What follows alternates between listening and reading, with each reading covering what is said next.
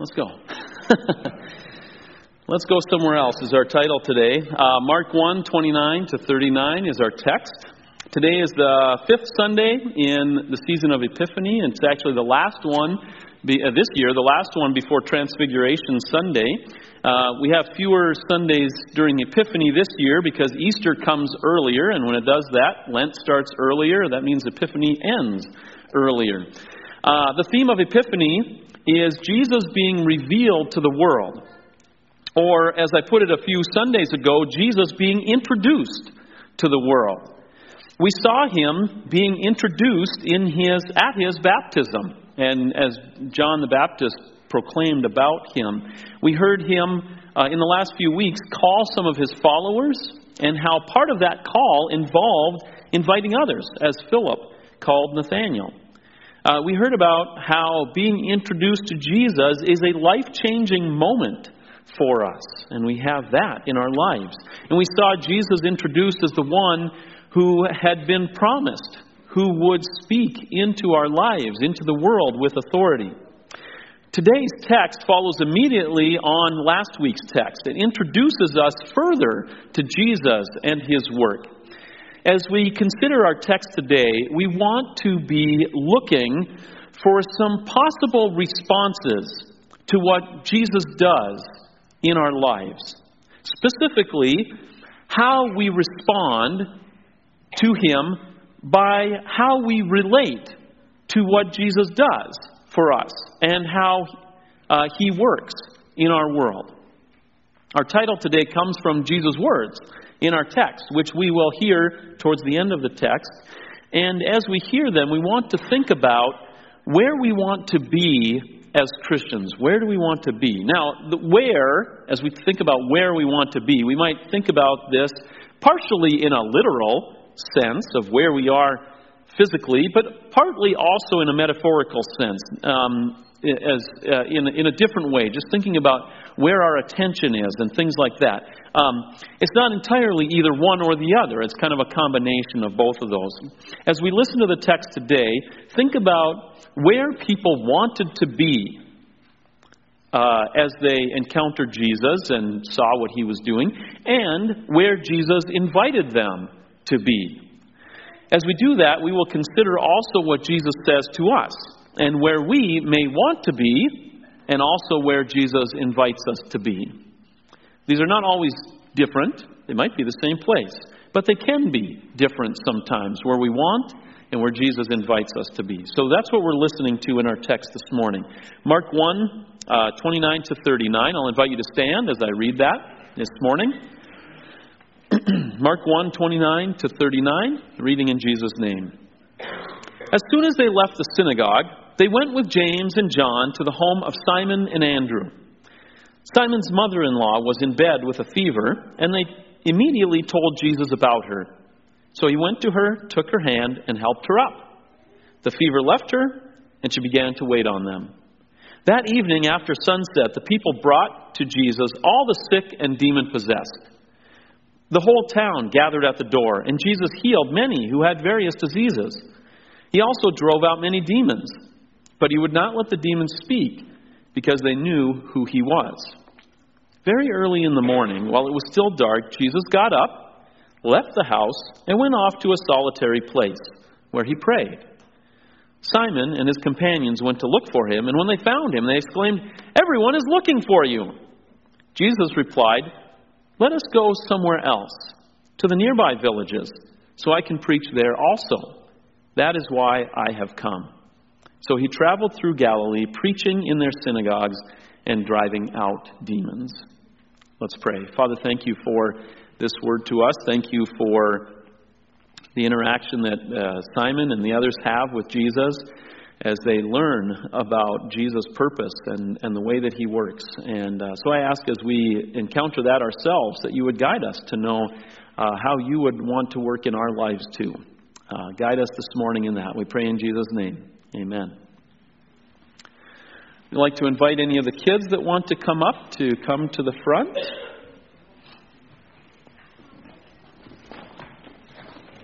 All right. Come on up. There's another spot over here. Yeah. All right. Hey, if you guys were listening just now to what I read, somebody was looking for someone, right? Do you know, who were they looking for? They were looking for Jesus, right? Yeah, God. That's true. Yeah, that's fair. That's a fair answer, right? He's God. Yeah, they were looking for Jesus, right? Why were they looking for Jesus? Do you know? What were they looking for? Why were they looking for him? Did you hear that? It was just before. What was Jesus doing before that? Healing people. He was healing people, right? Lots of people that were sick, had different diseases, even people with demons. He was casting out the demons. They were looking for him, really, probably because they wanted to have him do more of that. They were excited about that. Did Jesus do exactly what they expected him to do when they found him? What did he do? Did he come back with them to where they were? Or what did he say? They went to a nearby village. Yeah, he said, we'll go to some nearby villages, right? Well, here's what I'm getting at today and what we can listen for today. Where would we find Jesus? Where do you think we might find Jesus? Not the same way that they did, but where do we find Jesus? In our hearts. In our hearts, he's there, right? Where else? Everywhere. He's everywhere, so we can find him everywhere. Yeah, we don't have to be in a particular place. We can find him anywhere. What is the thing that helps us to find him? What's something that we might hold in our hands that helps us to find Jesus? Our Bible, right? We know he's in our heart, and the way that he talks to us, even in our heart, is through his word in the Bible. And when we find him, sometimes we find really great things that help us and heal us and a lot of good things that way. And sometimes we find things that are instructions that might not be quite so easy, but he invites us to come along with him, to do to join him in what he is doing. So that's what we're listening for today. I have for you here today somebody that's really searching. And it turns out the easiest one for me to find was somebody searching in a book. So it's kind of like searching for Jesus in the Bible, right? So if you'd like one of these, you can have one of those. Do you want to hand those out on this side here? There you go. Thank you. Thanks for coming up, guys. All right.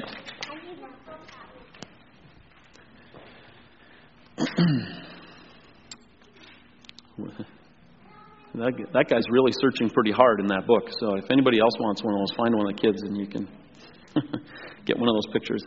Well, as we get to our text today, a few of the details that we get to are tied to the fact that this was the Sabbath day.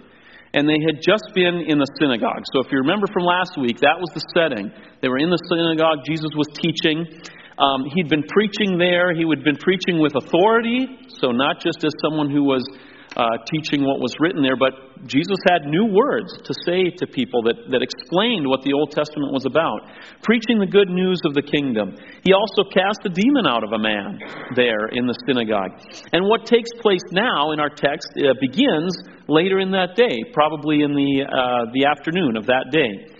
And we start this way. As soon as they left the synagogue, they went with James and John to the home of Simon and Andrew. Now, whether Jesus had already called all of his 12 closest followers that we call his 12 disciples or not, at this point, we don't know. He might not have. It appears that at this point it was really just this small group so far. James and John and Simon and Andrew. And Simon, of course, we know as Peter. We know him better as Peter than as Simon. Apparently, Simon Peter was married, and his mother-in-law lived with them, which probably means that she was a widow, and that's why she was living with them. Now, Simon's mother-in-law was in bed with a fever, Mark tells us, and they immediately told Jesus about her. Now, if you've watched the series about Jesus' ministry, The Chosen, which I would say overall is a pretty good series. If you've watched that, maybe you've enjoyed watching that. One thing, you might have noticed that this episode is portrayed a little bit differently than it appears here. In that series, she appears to be sick for quite some time, and it seems that Jesus seems to maybe know about it, but is waiting for a particular time to respond and heal her. We really don't get that sense from what's written here. Now, it's true that often in those times, fever could be thought of as being related to something evil that is possessing a person. And Luke kind of describes it a little bit more that way, but that doesn't mean that this had gone on for a long time. It simply means that having a fever was viewed very negatively. So we have Jesus arriving at the house. Likely, he would have asked about the members of the household as he got there. Normally he would probably be greeted by those who are in the household, and he would ask about those who are there. Now, whether he did that or not, or whether they simply volunteered the information, those at the house told Jesus about Peter's mother-in-law, this woman who was sick with a fever. So he went to her, took her hand, and helped her up. The fever left her, and she began to wait on them. Now, as we hear the story read in our culture, we might say, wow, that's pretty insensitive. She was just sick in bed with a fever, and now that she's better, she has to start waiting on everyone. Maybe that's our reaction as we hear this story. Well, those thoughts are very well-meaning, but if we're thinking along those lines, we might be missing a couple things, as Mark tells us about what happened there. The first is that this serving, waiting on them, was probably what she would have wanted to be doing. She was a hostess in that house, and certainly she would have felt that it was her obligation to serve guests. And not being able to do so would have almost certainly been a discouragement to her.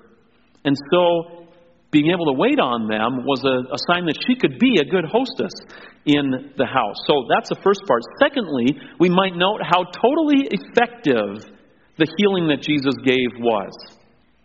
Normally, if someone has a fever and it goes away, you expect that the body is still weak. It takes some time to recover from that as you gain strength again. I think we've probably all had that experience of having a fever. It goes away, you feel better, but not quite up to doing everything that you would normally do. But in this case, Jesus went in where she was, took her by the hand, and as he did so, she was healed. And she was back to full strength. It wasn't a lengthy process. As we saw last week, as Jesus was speaking with authority, casting out demons, he has authority like this over the world. He can give complete healing. That is what it's like to experience the effect that Jesus has on our lives. Sometimes we experience that physically, like Simon Peter's mother-in-law did. I think there are still times where where we find God healing physical bodies in miraculous ways. Not always, but I think there are times where he does. More often we find this kind of healing spiritually, especially if we find ourselves in times of desperation spiritually, maybe feeling hopeless, maybe feeling the weight of our wrongdoing on our lives. We come to Jesus and we receive healing. And often it's a real complete weight lifted from us. Sometimes because we live in the sinful world, that weight comes back and we have to come back to God again. But we can really find healing in Jesus. As we think about this in terms of location, whether literal or figurative, and where we want to be, at least in that figurative, metaphorical sense, we may want to be there, in that place, where we feel that healing from God. We may desire to, if we experience that, experience peace that he gives, we may want that to last and be permanent and to only be there in this world. That was certainly true, literally, physically, for those who found out about Jesus that we read about in our text today. They found out about what Jesus was doing, and they wanted to be there with him where they could be healed. That evening, after sunset, the people brought to Jesus all the sick and demon-possessed. The point of being after sunset here was particularly because, as we said, this had been the Sabbath day, and the Sabbath day ended at sunset. And so during that Sabbath day, they wouldn't do the work to bring people to Jesus, but once it was sunset, that special day of rest was over, and they would bring the people to Jesus. So now in the evening, they were free to do the work that it took to get these sick people to Jesus. This was a great place to be. It was a great place to be for those who came to Jesus, where Jesus was. That was a great place to be. It's still a great place to be where Jesus is. And yes, it's true. We heard, from the kids, He's everywhere. But as we think about the places where we connect with Him, we still can feel like it's a great place to be in whatever the setting is, where we really feel that connection with God. This desire to find Jesus was so strong that many people wanted to come to Him. One of the places where we might feel like we can connect with God is right here, as we gather together to hear from God's Word. We sing wonderful songs of praise and thanksgiving to God, and that encourages us, and it reminds us of God's love for us, and that is a really good thing. It's a really good thing to be in this place where we can do that together. And as we see now here, the desire to be where Jesus is strong. And so this is what we find. The whole town gathered at the door, and Jesus healed many who had various diseases. Wow. You might think, the whole town was gathered at the door. Well, Mark kind of has a tendency to exaggerate a little bit, so maybe this was an exaggeration that the whole town was at the door, but the reality is it was very, very crowded, as many, many people came to see Jesus, to be healed. And Jesus healed many who had various diseases. Now, a lot of commentators point out that when it says here that Jesus healed many who had various diseases, that many does not signify to us that it was not all of those who came that were sick. Only many of them were healed. It doesn't mean that. When Mark says to us that many were healed, he's not saying that some weren't. What he's saying is, he's emphasizing that there weren't just a few people that came to Jesus and were healed. There were many people who came to Jesus and were healed. Another way of saying that, it was huge crowds that came to Him. The point is that the numbers that came to Jesus and were healed were many. We can expect as we read the story that everyone that came to Him with sickness was healed. In this particular case, at least. He also drove out many demons, Mark tells us, but He would not let the demons speak because they knew who He was. Last week we heard this in particular in the conversation that happened as the demon acknowledged who Jesus was and Jesus said, "Be quiet." Why would Jesus not want them to say who He was? Well, we could have a long discussion about that. That really could be long. Certainly many, many words have been written and spoken about why Jesus did not want them to say who He was.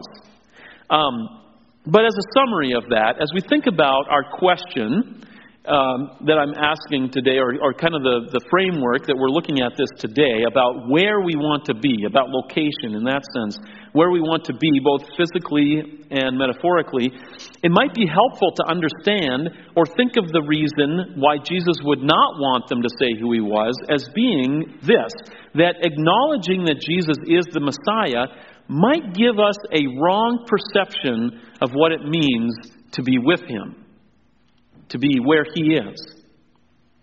We won't dwell on this a long time now, this morning, but think about it this way.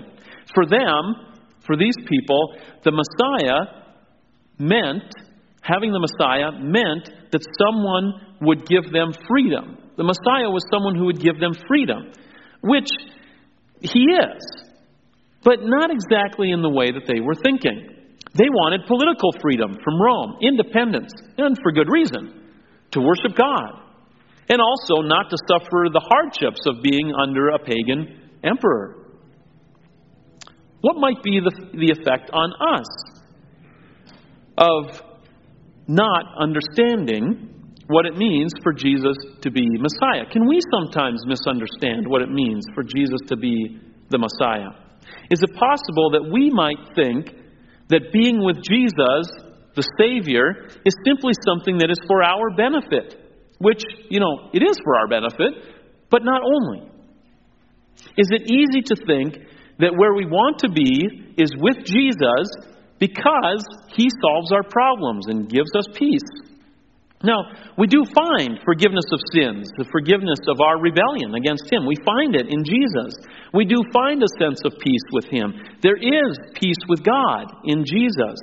He heals our hearts. He can calm our fears. He brings reconciliation with God and with people. And that's all wonderful. It's great. We celebrate what God does in our lives.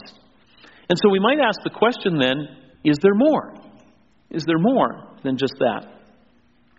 Let's go back to that setting now where Jesus has been healing people, gladly healing people of their diseases. He's been working miracles in their lives. There certainly was no end to how much healing He could do. And yet we find Him doing what seemed to His friends something strange. Very early in the morning, while it was still dark, Jesus got up, left the house, and went off to a solitary place where He prayed. Jesus had a crowd around Him and was healing people and was casting out demons and was telling people about Himself, and yet He went someplace else. At first here we simply see Him going to a place on His own, connecting with His Father in prayer. And we can learn from that as well, but it's maybe not where our focus is this morning. There was more than just meeting people's physical needs and even their spiritual needs that Jesus was concerned with. This was not expected by those who were getting to know Jesus. Simon and his companions went to look for Him. And, went to look for Him, as we read it that way, is probably a little bit of a weak way of describing what they were doing. They searched for Him. They pursued Him even. That would be a way of describing this that would describe what they were doing. They were searching all over. The idea of hunting Him down might fit, not in a negative way with negative intent, but the idea of thoroughly looking everywhere for Him. They didn't know where He went, so they had to look everywhere. They were actively doing that, looking everywhere to find Him. And then they did. They found Him. And when they found Him, they exclaimed, "Everyone is looking for you. Everyone is looking for you. Jesus, you're famous. People want to see you. Come on." What were they looking for Him for? Why were they looking for Him? Jesus was not where they expected Him to be. He was somewhere else. What is our reaction? What is our reaction when we don't find Jesus exactly where we expect Him to be? Maybe I need to clarify that a little bit, what I mean by that question. What do we do when we expect that God might work in a certain way and we don't see Him exactly working in that way? Now we're thinking in kind of the metaphorical sense of where we find Jesus. What place do we find Him in? What do we find God doing? Is it where we expect? When we have an idea that God should be working in a certain way in our lives, and we find that what we expect to be happening is not what's happening, do we do what Simon and his companions do? What were they doing? They were looking for Jesus, but not particularly because they wanted to find out what He was doing and learn about it. They had another purpose in mind. They wanted to find Him because He wasn't doing the wonderful things that He had been doing the evening before, and they didn't know why, and they wanted Him back. Everyone is looking for you. Come back, Jesus, and keep doing these things. There's a lot crammed into that short sentence. Everyone is looking for you. Everyone is looking for you because you're doing such wonderful things, and we want you to continue.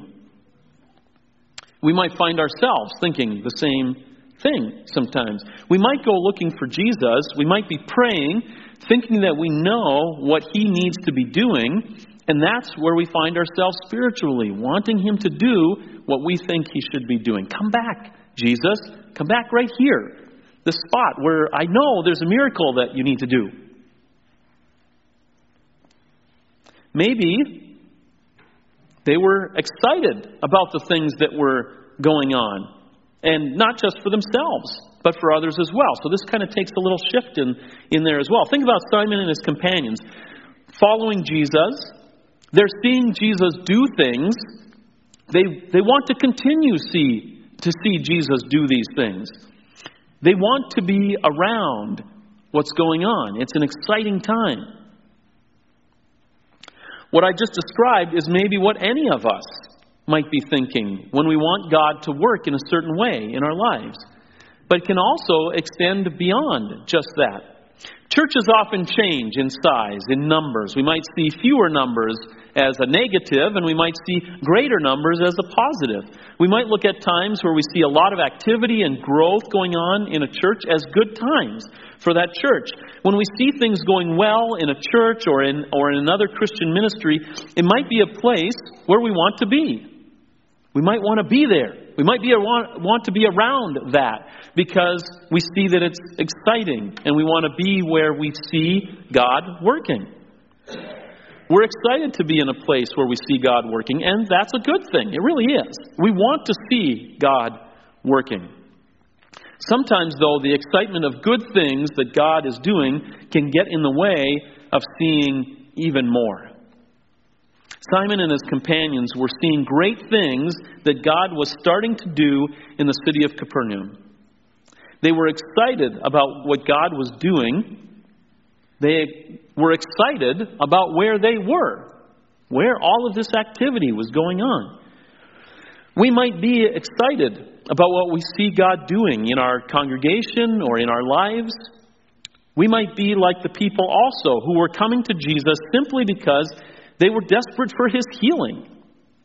These are good things to come to Jesus because of those reasons. And at the same time, Jesus has something bigger in mind. So as they point out to Jesus that people are looking for Him, was He really surprised by that? I think He probably knew that they were looking for Him. But as they point this out to Jesus, here's His response. Jesus replied, "Let us go somewhere else." Let's go somewhere else. But all of these good things are happening, Jesus. Look right here. All these great things are happening. Let's go somewhere else. When all these good things are happening, why would Jesus say, let's go somewhere else?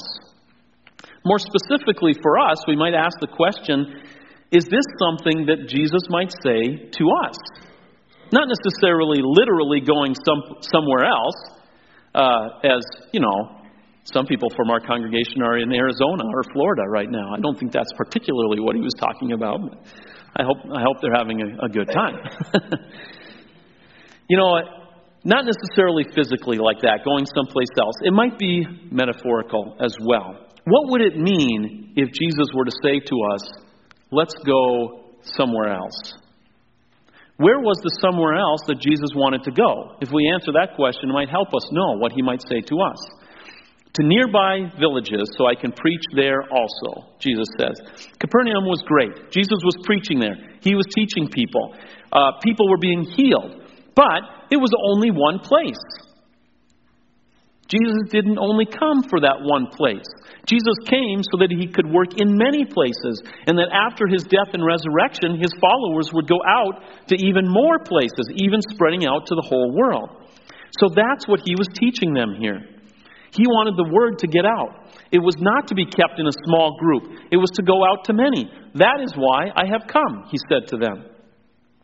So He traveled throughout Galilee, preaching in their synagogues and driving out demons. What does it mean for us to go somewhere else? What would it mean? Missionaries have been going out into other parts of the world for 2,000 years. The hardest places to go are sometimes the somewhere else that God is directing us. Our Lutheran Brethren Church, our denomination, has been committed to going somewhere else, where people have not yet heard the good news. And when people have heard the good news in one place, we've shifted to a new place where they have not heard. Some people are called to do that, specifically to go physically to distant places, literally somewhere else. But whether we are called to physically go to distant places, to go somewhere else, I believe if we hear what Jesus is telling us today, we will see that He is inviting all of us to go somewhere else. Some of us might be part of this congregation at Community of Joy for the rest of our lives. That doesn't mean that we can't also, in a way, go somewhere else. Where is somewhere else? Jesus wanted to go to villages that hadn't heard of him yet. Our missionaries go overseas to places where people haven't heard of him yet. Somewhere else is simply the place where people need to hear about Jesus. What places around us, even here, can we find people who need to hear about Jesus? Let's go somewhere else. So as we think about this, kind of in a summary, in our text today, we find people being excited to be with Jesus as he teaches and heals. And that is really good. And we're excited when we see that in our lives. At the next level, we find people excited as they see others coming and Jesus working in their lives also. That's also really good. And we see that as people are drawn to Jesus. As people come, either to our congregation or to other congregations or other places where they hear God's word, and they come to those places. These are both really good places to see Jesus working, but it's only the beginning of what he has for us. Because some have not heard, and some won't just come. He invites us then to join him in so much more. And when we do, we get to see so much more. He invites us, as he did his followers that day, let's go somewhere else. Let's go where people need to hear about Jesus. Now, I invite us, as a congregation, to have conversation about what that means for us, whether individually or as a conversation. Let's talk about it and discover, what does that mean to go somewhere else as a congregation and as individuals, as Jesus invites us to do that. Let's pray. Father, thank you for this account of Jesus and interacting with many different people and the way that he works in healing, in teaching, and also then teaching his followers to go out and not just receive the benefits themselves of what he did, but to spread that to others as well. And I thank you that we have the benefits of what Jesus has done for us, and that we get to share that with others as well. And I ask that you would help us to see the somewhere else that you would have us to go. We pray in Jesus' name. Amen.